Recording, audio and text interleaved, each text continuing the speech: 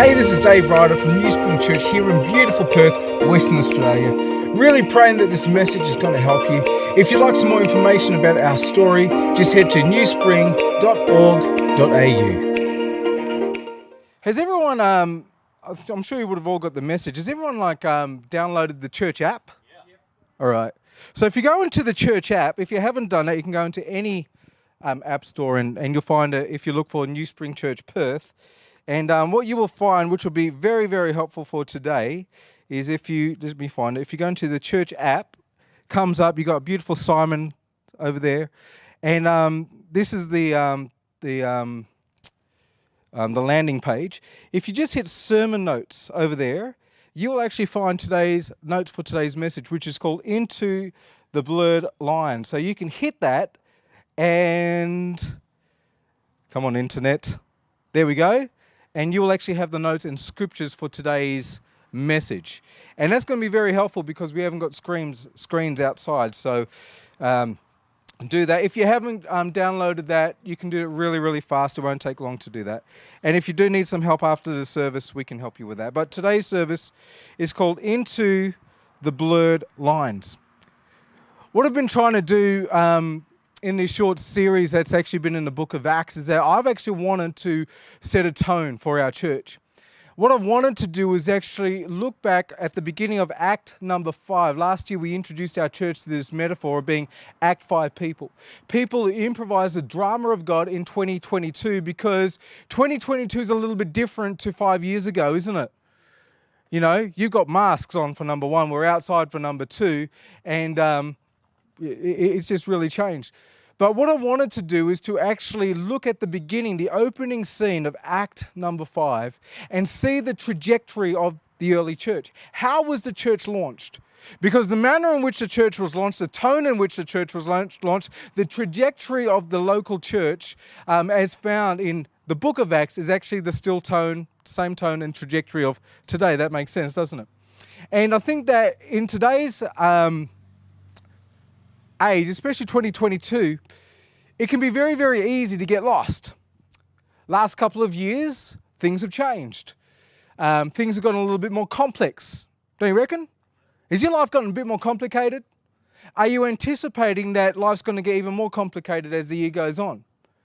Have you had a feeling that possibly the world seems to have dived headfirst into this huge chasm of chaos? Have you felt that? Well, can I actually submit to you that chaos should be the playground of the local church? We see that right at the beginning in the book of Genesis. There is chaos everywhere. There is formlessness everywhere. And we are introduced to our creative God who comes and brings order out of chaos. That is the beginning of our book. That's the beginning of the revelation of God. And then guess what God does? He creates humanity to do like what he did and actually push out his shalom or his peace or his flourishing into this world of chaos. So I would actually submit to you that whenever we see chaos, whenever we see disorder, whenever we see places where it's like, you know what, I would rather stay in a place of order rather than disorder, we should be stepping into those places of chaos because that is where the church should thrive if she knows who she is. All right? If she knows who she is.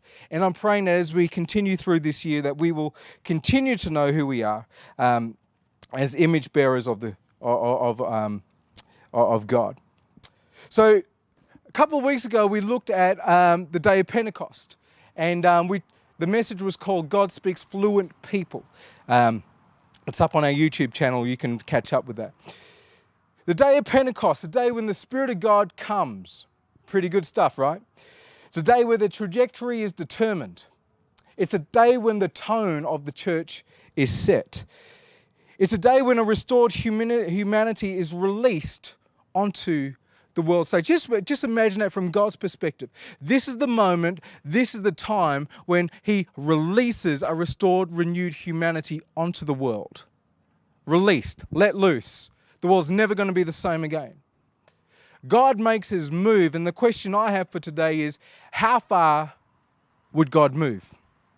How far does his mighty arm actually reach?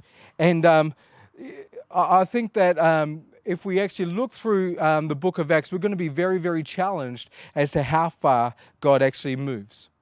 Jesus himself gave the disciples a really big heads up about how far God wants to move and how far he wants to reach.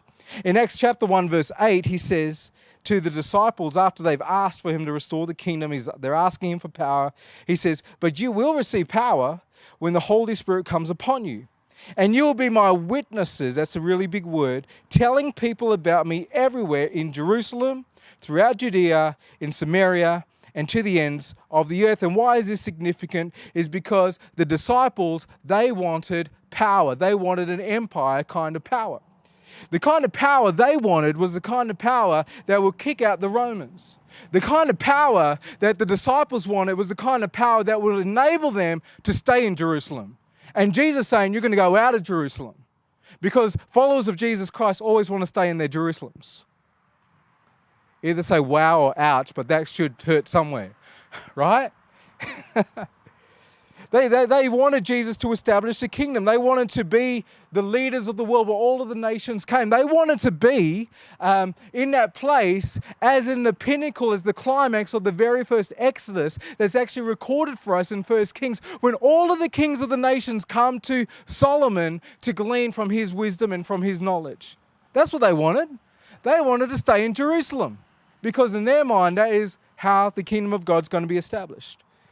They expected to remain in Jerusalem, but God has other plans. I wonder if you've got some things in your mind this year, and it's very dangerous for you to be coming out to a church like New Spring because you're going to be challenged, you're going to be prodded, and we're going to be inquiring of God. But I wonder how many of us have our plans, and God says, yeah, I've got different plans for 2022.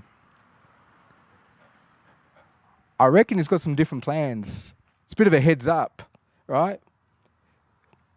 Acts chapter 8, and that's where we're going to be today, is where we see the Holy Spirit pushing these disciples out to Samaria and actually beyond Samaria. And the question is again, how far does God intend to go? How far does his arm actually reach? And we're going to look at a story that really should shake us to the core. And I reckon it's a story that is so relevant to our present age and the conversations that are happening. But as I said before, we are all disciples of Jesus Christ, myself included. And I know for myself, I would much rather remain in my Jerusalem. And if you're a follower of Jesus Christ, I will submit to you that you're like every other disciple and you would much rather remain in the comfort, the familiarity, and the order of your Jerusalem. But what if God has different plans? All right? Some of you are thinking, man, I should have stayed home today. No. This story we're going to look at, not only does God take the disciples to the ends of the known earth at that time, but the story pushes us to find someone who is positioned on the margins, on the very margins, on blurred lines. There are margins geographically that this story takes place in. But there's also the margin of identity. And I think the margin of identity is something that we need to think deeply about as Christians living in 2022. So we're going to read Acts chapter 8, verse 26 to 31. Again, in your church app, it is over there, so you can actually read along with me. The beautiful thing about the church app is that the scripture will be in the translation I'm reading with. Otherwise, you can just use any other translation and it'll all be pretty similar. From verse 26. As for Philip, an angel of the Lord said to him, go south down the desert road that runs from Jerusalem to Gaza. So he started out, he met the treasurer of Ethiopia, a eunuch of great authority under the Candace, the queen of Ethiopia. The eunuch had gone to Jerusalem to worship, and he was now returning. Seated in his carriage, he was reading aloud from the book of the prophet Isaiah. The Holy Spirit said to Philip, go over and walk beside the carriage. Philip ran over and heard the man reading from the prophet Isaiah. Philip asked, do you understand what you're reading? The man replied, how can I, unless someone instructs me? And he urged Philip to come up into the carriage and sit with him. The passage of scripture he was reading was this: he was led like a sheep to the slaughter, and as a lamb is silent before the shearers, he did not open his mouth. He was humiliated and received no justice. Who can speak of his descendants? For his life was taken from the earth." The eunuch asked Philip, "Tell me, was the prophet talking about himself or someone else?" So beginning with this same scripture, Philip told him the good news about Jesus. As they rode along, they came to some water, and the eunuch said, "Look, there's some water. Why can't I be baptized?" He ordered the carriage to stop, and they went down into the water, and Philip baptized him. When they came out of the water, the Spirit of the Lord snatched Philip away. The eunuch never saw him again, but went on his way rejoicing. This is God's word. Israel were a people group very similar to us in that they lived within very, very clear lines of demarcation. They existed within some very clearly marked out lines. There were places you can go, but there are also places which you probably shouldn't go. There were people who were clean. There were also people who were not clean. There are Jews. There are Gentiles. There are God's chosen people, and then there are sinners. There were clear lines. And what makes these disciples move out of their clear areas of markation is persecution.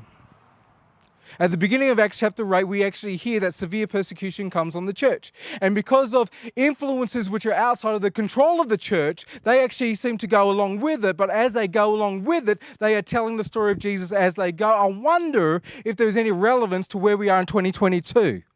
All right?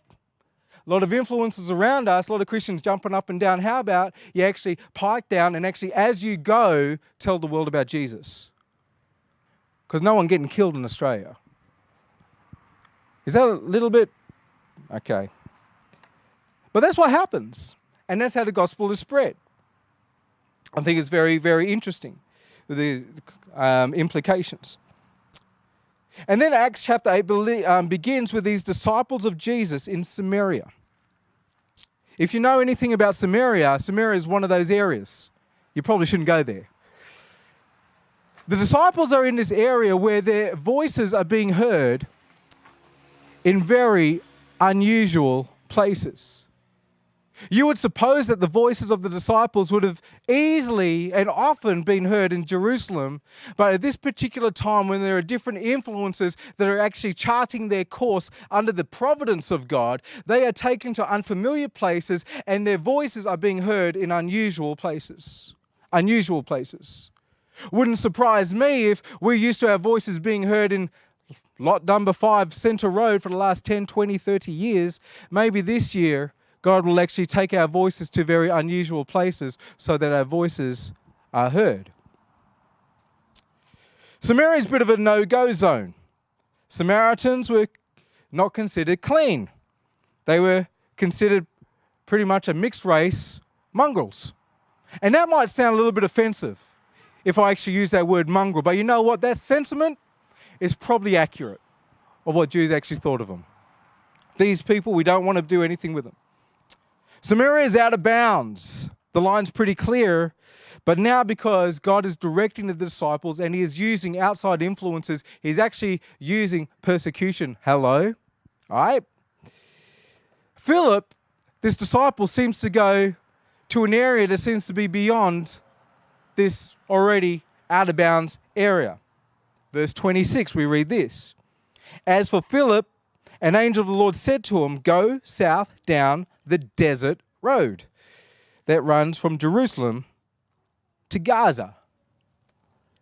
A desert road. I would suggest that a desert road is no place where you want to be. Man, it's hot right now. Could you imagine being led to a desert road, right? It's an in-between place, the desert road, because a desert road is not a destination. You don't open up a pamphlet and say, "Oh, where should I go for a holiday?" "Oh, a desert road, that sounds great," right? It's not a destination point, is it? Well, what happens when God actually tells you that you're supposed to go to an in-between place? But God, I really want to go to this place. God, I thought this was the plan. I was supposed to go to this nice area. I was supposed to have this nice life. And God says, yeah, they're your plans. I've got different plans. Actually, I want you to go to a place which is in between. It's actually an in-between place. What are we going to do when that happens? Like it or not, right? We're kind of in an in-between place here, right now, in the city of Armidale, city of Gosnells. I grew up in the city of Armidale. My intention growing up in the city of Armidale was to leave Armidale and go. And I went. And then God says, back to the in-between place. All right? This Christian life is very difficult at times, because there are times and there are moments where God will actually lead us to go to an in-between place, not a place of destination. It's hard when everyone else is arriving at destination places, right? You look on the Instagram posts, doesn't it look fantastic? All the nice holiday places. Doesn't look fantastic. Have you checked out the churches on Instagram? Don't they look lovely? And then God says, actually for you, you're going to go to an in-between place where a church is positioned in between. What do we do? What do we do? By definition, this idea of being a witness is one who's yielded to God. I don't particularly like that word yield. Does anyone like that word yield? I don't like it, because that word yield actually presupposes something. It presupposes that I actually do not like what God is saying, but I yield anyway. Right? It's an uncomfortable word. I wonder if there's anyone here where you've been confronted with that word over the last year or so. And there's internal tension, I get it. And there's this internal want where you want to be here, but God's hemmed you in to stay here. How do we yield in those moments? How do we yield? Have you ever yielded? For me, there are times when I yield, and there are many, many other times, just between me and God, I'll let you in, I complain, and I whinge, and I jump up and down, and I say, but God, I want the destination place. And he says, in between places. God takes Philip to a place that's not considered a place. He goes to a desert road. And it's funny because it's on this in-between place that Philip encounters a really interesting individual. A person who is living on a blurred line. I wonder if we looked at people in our lives, or we looked at society right now in Perth, Western Australia, if we would look at people and like we have our demarcations, right? So you're either in or you're out. We got some people groups and we say, you're in, you're definitely out. But what if some of the people groups that we deem are out, they're actually just on blurred lines? Because this fellow we're about to see, he is most definitely on a blurred line. And the only reason why it's blurred is because of the resurrection of Jesus Christ and the coming of this brand new age.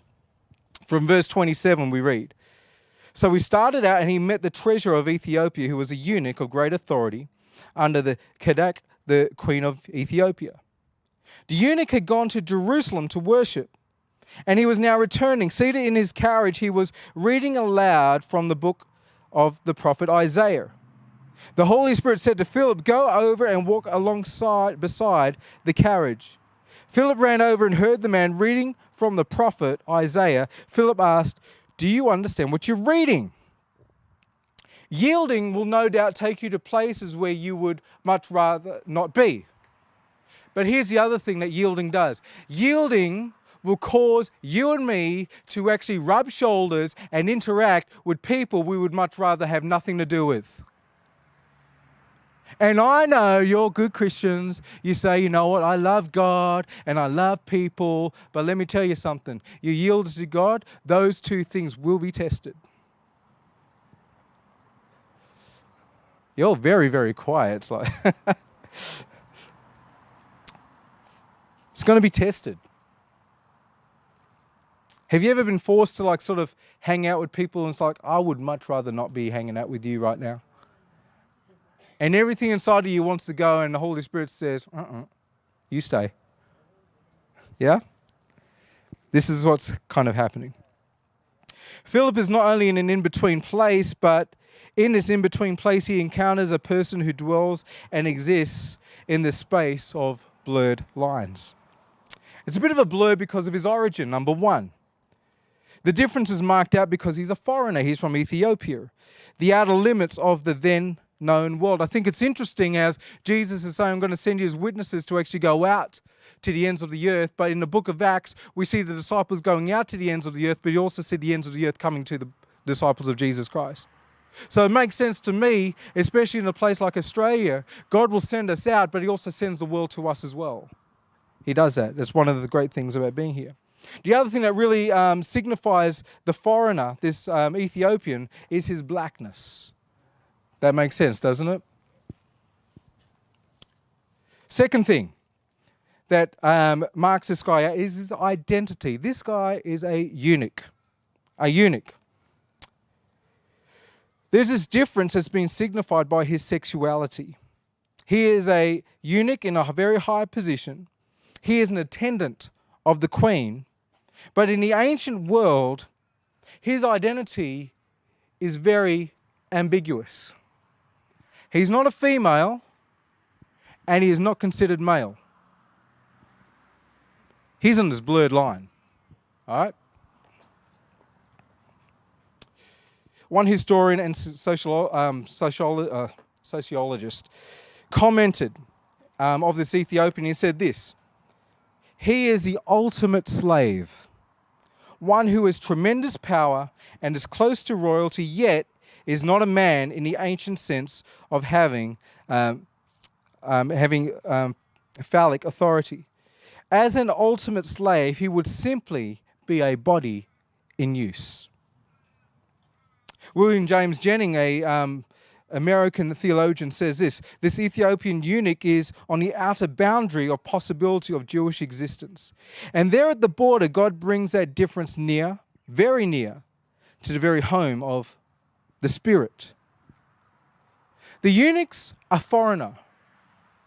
Quite possibly he's a Jew. A lot of Jews in Ethiopia. If he's not a Jew, at the very least, he's a God-fearer, at the very least. And as we read, he has gone to Jerusalem to worship. I wonder how close this foreigner who's a eunuch could have gotten to God. Because I think this story is not a story about how close the eunuch gets to God, but how far God reaches his arm in order to reach the eunuch. But we actually do know from Scripture how far this eunuch could have gotten to God. He's gone to the temple, he's gone to Jerusalem, he's gone to worship. He obviously knows some Scripture. He's reading Isaiah as he's going along here. But in Deuteronomy, there's another markation that's kind of set for this guy. Deuteronomy 23 verse 1, I have it in the sermon notes for you. It's very, very clear. No one who is emasculated or has his male organ cut off shall enter the assembly of God. That's pretty clear. There's a lot of other translations that have much more crude than that, by the way. All right? We're a family church, I just wanted to know. But here's this foreigner, an Ethiopian, goes to Jerusalem, goes to temple to worship. How far can you get where you can't actually go with the assembly? That's how far. But the problem is, he's come from Ethiopia all the way to Jerusalem in order to worship, and he's come to Jerusalem and he can only get so far. Because he's a eunuch, you see. All right? Isn't it amazing that we live in a time and place right now, the resurrection's come. We profess our allegiance to Jesus. We profess to be followers of Jesus. And the reality for us is we can enter the presence of God anytime we want to, if you want to. If you want to. Seriously. Like, we don't even need instruments. We just start singing right now and we could be in the presence of God. If you want to. That's a challenge. It's if you want to. It doesn't register to us that there was a time and place where people couldn't do that. There's a time and place where certain people could have gone into the temple, but we're reading about a story about a guy who's a God-fearer who comes all the way from Ethiopia to Jerusalem in order to worship. And as he comes to the temple, he can only go so far. He can't even gather like this in an assembly of people. Doesn't that mess with our heads a bit? Right? He's a God-fearer. He seeks to worship God. He comes from the far parts of the world. His identity in the ancient world is not clear, and by that definition, he is on the fringes. And he can't get to God. He can't get too close. He embodies the very definition of being on blurred lines. And as I said before, this story is not about God. Is not about him reaching God. It's a story about God reaching out to him with great, great intent. Listen to this. Philip ran over. This is being directed by the Holy Spirit. There is a guy who cannot get into the presence of the Lord. He is a foreigner. He is a eunuch. And what God does, he actually sets Philip on a course where he's in an in-between place, which is kind of aggressive direction, number one. But as he's in this place, he says, you go and attach yourself to this carriage.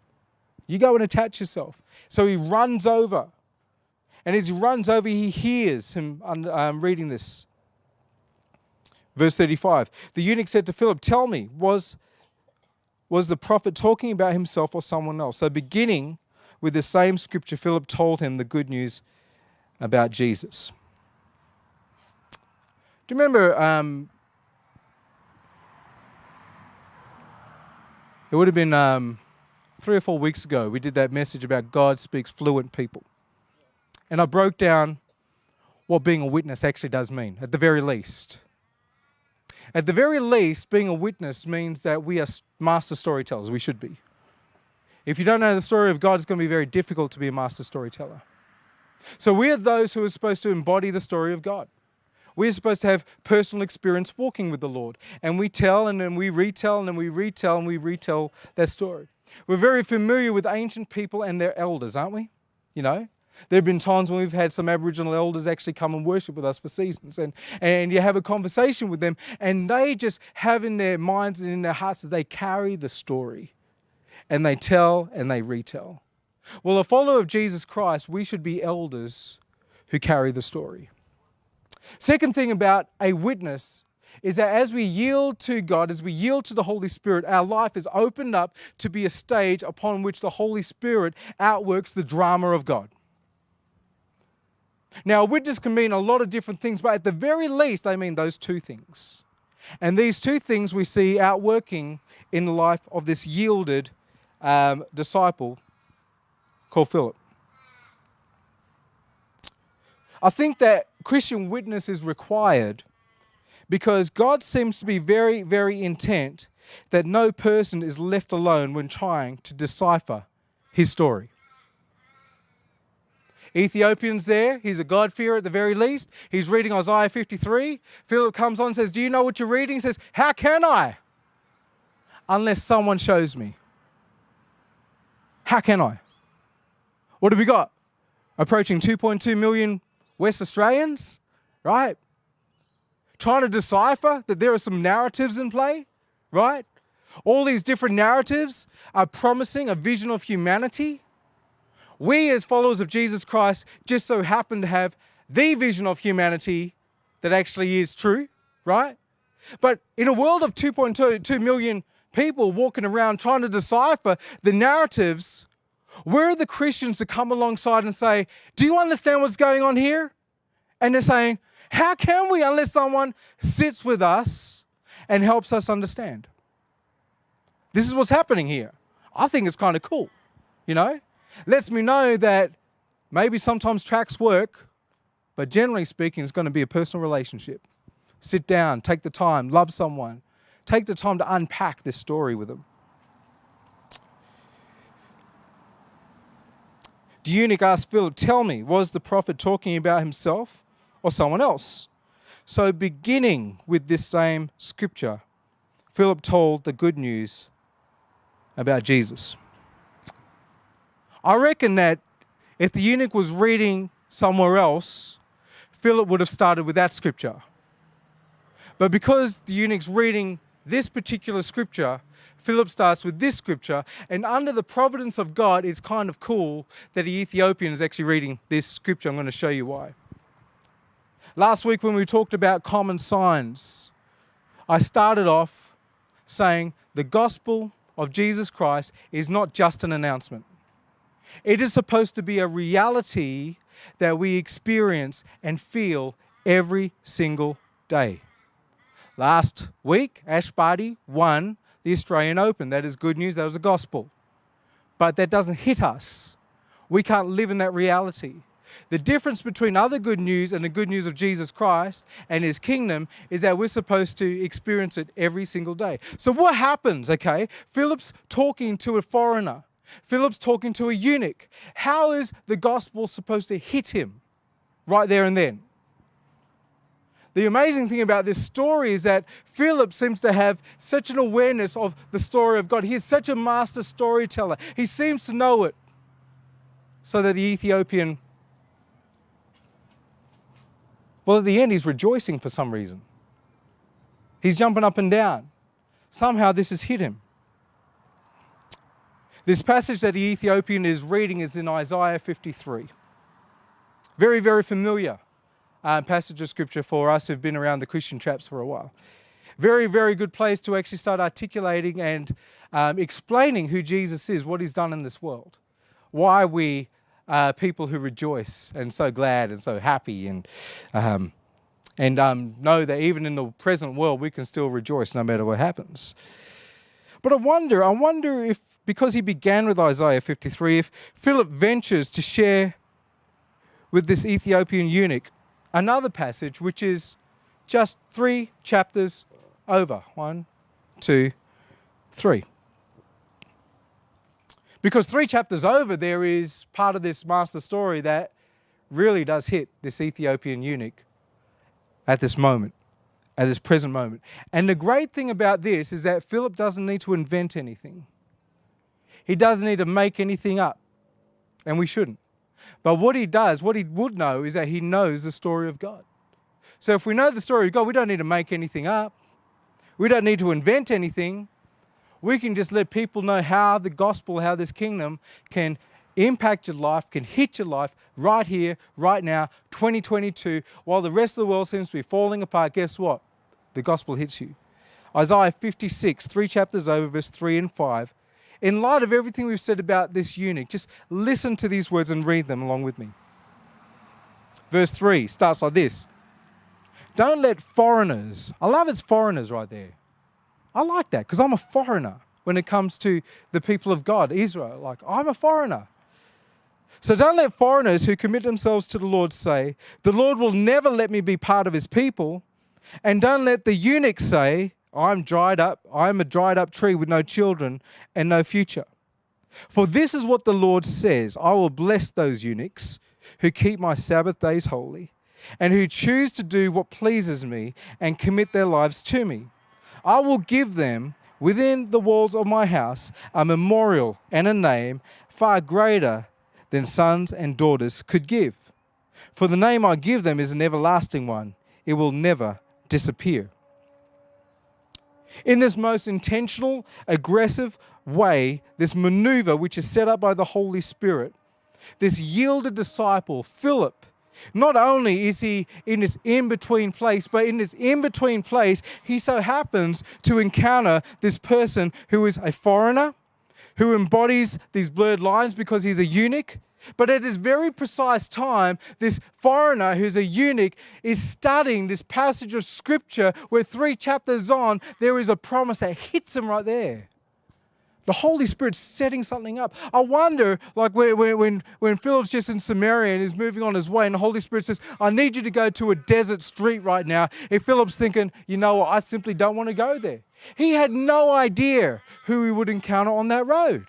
He had no idea, but just trusting God, having faith in God, going with God, guess what? He encounters this guy who's on the blurred lines, this guy who had just previously been to the temple and he was able to go so far, but he couldn't congregate with the people of God. He wasn't allowed to because he's a eunuch.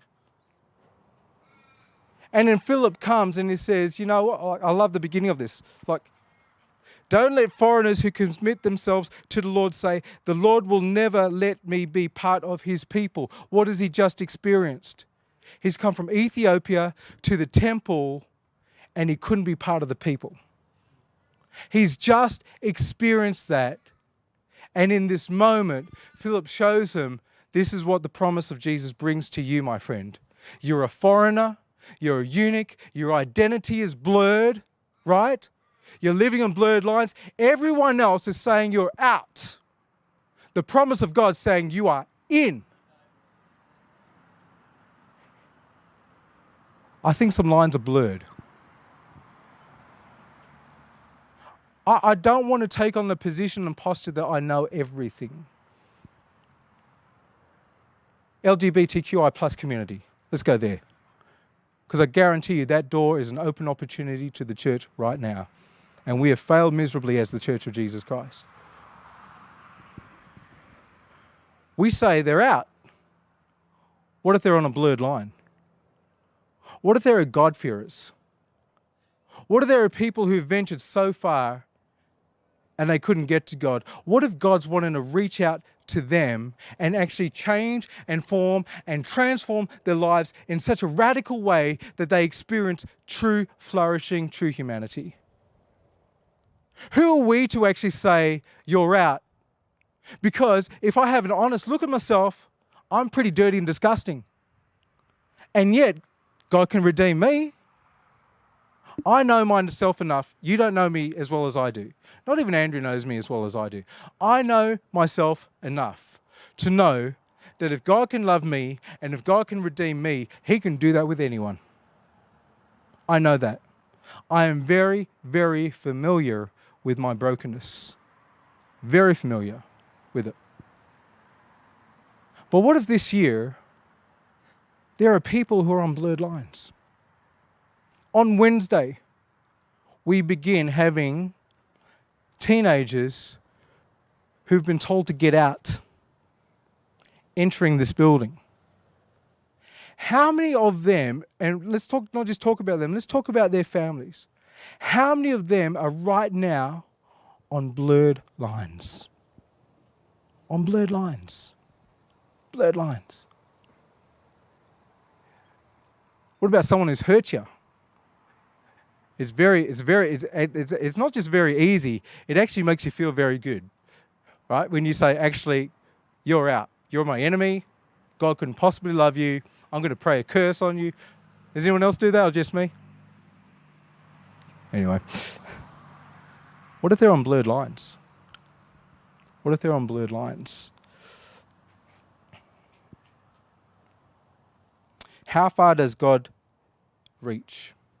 How far will God go?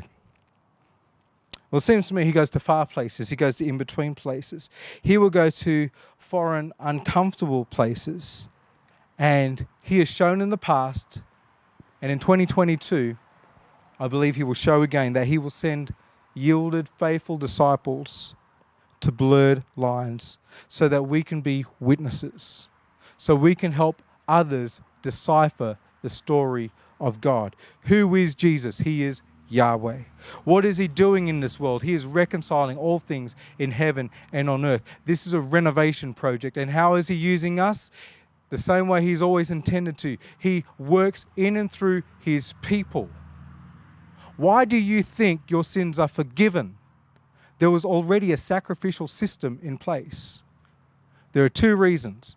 Malachi ends with God not having a people group through which to reclaim the nations. Number one, right? So that God has a people.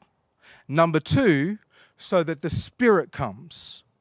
In the ancient Near East, what would happen is that you would get an idol, and then what you would do with that idol is that you would open its eyes, open its ears, open its mouth, and then the Spirit of your God would come, and that would literally be the presence of your God here on earth, right? What does Jesus do with his miracles? More often than not, opens eyes, opens ears, opens mouths. This is Yahweh. And what happens on Pentecost?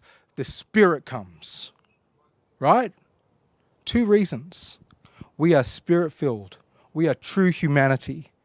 And now we are God's people through whom he is reclaiming what is rightfully his. See, those two things give us identity and give us our mission.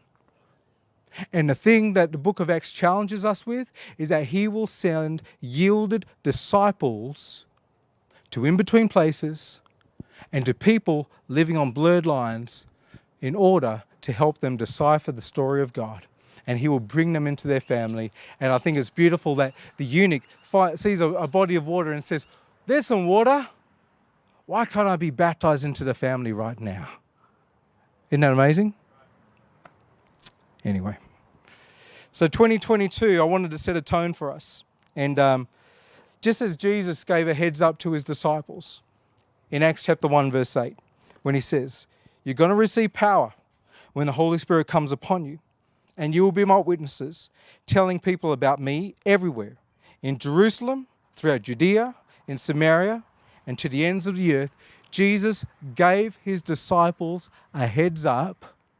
And I just feel, right? I just feel that these three messages, as we've just been looking at the trajectory of the early church, I just feel, in particular this one, I just feel that God is giving New Spring Church a heads up for 2022. Please do not be surprised if we encounter people who we would ordinarily just want to run away from. Please do not be surprised if the Holy Spirit sends you to places and keeps you in places where people are literally on blurred lines. Please do not be surprised if there are people and people groups you encounter and you honestly thought they were out, and God's saying they're not out, they're just on a blurred line. Now let us do our job and actually unpack the story of God, and then they can move from that blurred line to being in. Amen? Does that make sense? Okay, let me pray and we can pick up our kids. Has that been challenging? It's challenging, right? But if we're going to be challenged, let's all be challenged together, because I find this challenging too. All right? Okay. Father, we come before you and I thank you for your word. I pray that I've been faithful in unpacking it. I pray that there's been discovery among us as well, that we've been able to see scripture that maybe is so familiar with new eyes. And Holy Spirit, I pray that there would just be a resonance inside of us. From this point, Holy Spirit, I pray that you would just lodge things in our heart that we may meditate and pray. And Father, I ask that in the days, weeks, months to come, as we encounter people who are on blurred lines, that when we open our mouth, we will have confidence to know that you actually take hold of our tongues and our minds. And the things that we've learned over the years, that they would just come out just effortlessly. Father, I pray that there will be a heart of love and genuine compassion for those around us. And I thank you so much that we get to be part of your local church, New Spring Church, positioned in this incredible area, positioned in an in-between place. And Father, I ask that as we are in this in-between place, that we would be faithful in telling your story and worshiping and honoring you. In Jesus' name, amen. Amen. All right. Beautiful.